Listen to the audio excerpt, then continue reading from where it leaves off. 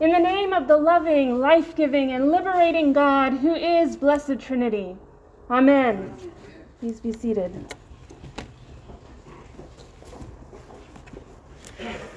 Alleluia, Christ is risen. The Lord is risen indeed. Alleluia. We have come from the deep shadows of death into the light of resurrection. God has journeyed with us from the beginning to invite all into communion with God, to draw us from death into life. And yet, this year in the lectionary feels like a strange one, as it always seems to with Mark.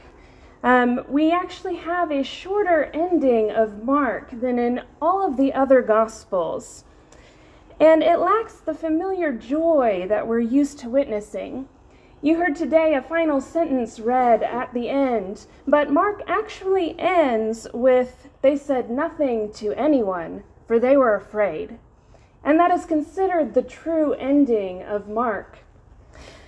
We know from the other Gospels, of course, that the women were the first to see the risen Jesus. But in Mark, all we hear is that the angels say that Jesus is risen. We don't actually see him raised.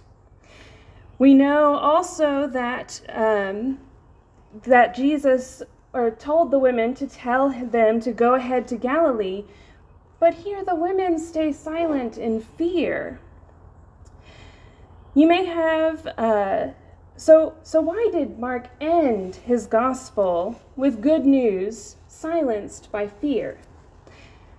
Mark wrote his gospel to a fledgling church, a church as described in Acts that had taken on an entirely new way of life, a way of life that stood out and marked them as different from the people around them. They wouldn't kneel before the images of Caesar or attend the holidays that celebrated the nation and the various gods who watched over Rome. They became a close-knit family to each other and shared everything they had in common.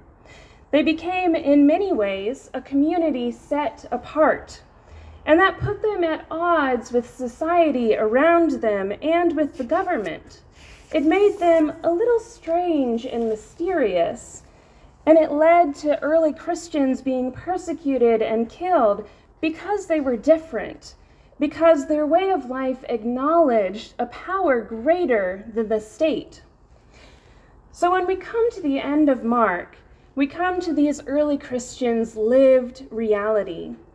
In light of how Christians were being persecuted and killed for not adhering to an expected way of life, the easiest thing was to say nothing to anyone, for they were afraid. So by ending his gospel in this way, Mark is inviting the Christians into a boldness of life. This ending would have felt as unsatisfying to them as it does to us, as is illustrated by the extra endings that we often append to Mark. And so by creating the picture in their minds of what life would have been like had the women not taken hold of the hope and new life of resurrection, it causes these early Christians to also think about how that same hope had taken root in their own lives and caused changes that had made them into new people. This unsatisfying ending also asks us to reflect on our own lives in this season of pandemic. Many of us have felt like we've been living in an extended period of Lent ever since the initial shutdown occurred partway through Lent last year. It was like we didn't have the strength to take hold of our Easter hope when it came to us last year, which is perfectly understandable. We were reeling from a sudden and intense change to all aspects of our lives. But this year, Mark challenges us to take up the hope of a God whose answer to death is life, whose answer to suffering is renewal, whose answer to fear is a sure and certain presence. God did not overcome death by avoiding it, but by not playing by the rules that death had set out for us. Jesus counted grace. even grace given to those leaders who wished to kill him, to be the highest priority, continuing to give grace even when it cost him his life. Jesus did not give in to our sins of answering violence with violence, of giving back as good as we get. Jesus plays quite outside the lines of fairness, choosing love and mercy again and again in answer to our fear and struggling and hate. This does not mean that we don't act with wisdom in the face of death, that we throw all caution to the wind. Living without fear does not mean that we never change in the face of our certain circumstances, that we act as if we're untouchable. We still work to preserve the lives of those around us. We work to better their lives, just as Jesus did with every person that he met. But it does mean that we know that love has already won. And we act in love with the confidence of those who already know the outcome, despite any signs to the contrary. Love is stronger than death. Our sins that cause us to be a culture of violence and oppression and death cannot withstand the abundant grace of God, which does not overpower, but which can never be defeated, because God will choose again and again and again to invite us into God's grace and love. God's power lies in God's agency to choose, to give grace and love despite what fairness might demand, despite how many times we choose our violence over grace. And this is where our power lies as well. God invites continually and demonstrates in the person of Jesus that life cannot be swallowed up by death, that love cannot be overthrown by violence.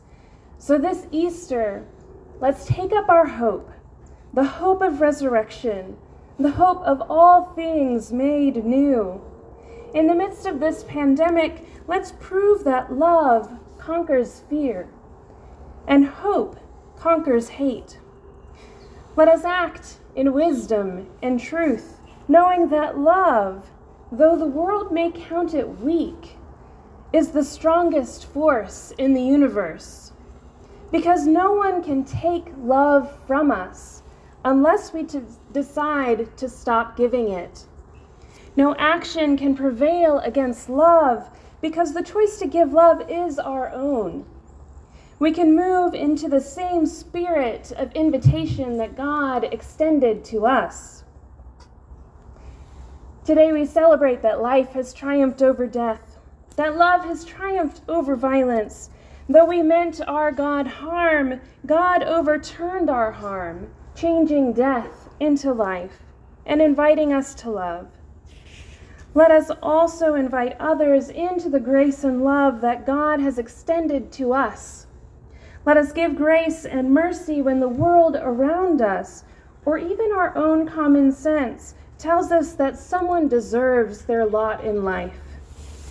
Let us give love to the least among us, the ones downtrodden in society. Let us stand on the side of the oppressed and proclaim that God is a God of love and life, not violence and death. Alleluia, Christ is risen. Let us live the life of love, grace, and mercy shown to us by Jesus and take hold of our resurrection hope, knowing that we are all God's children and all have been invited into the grace and love of God. Amen.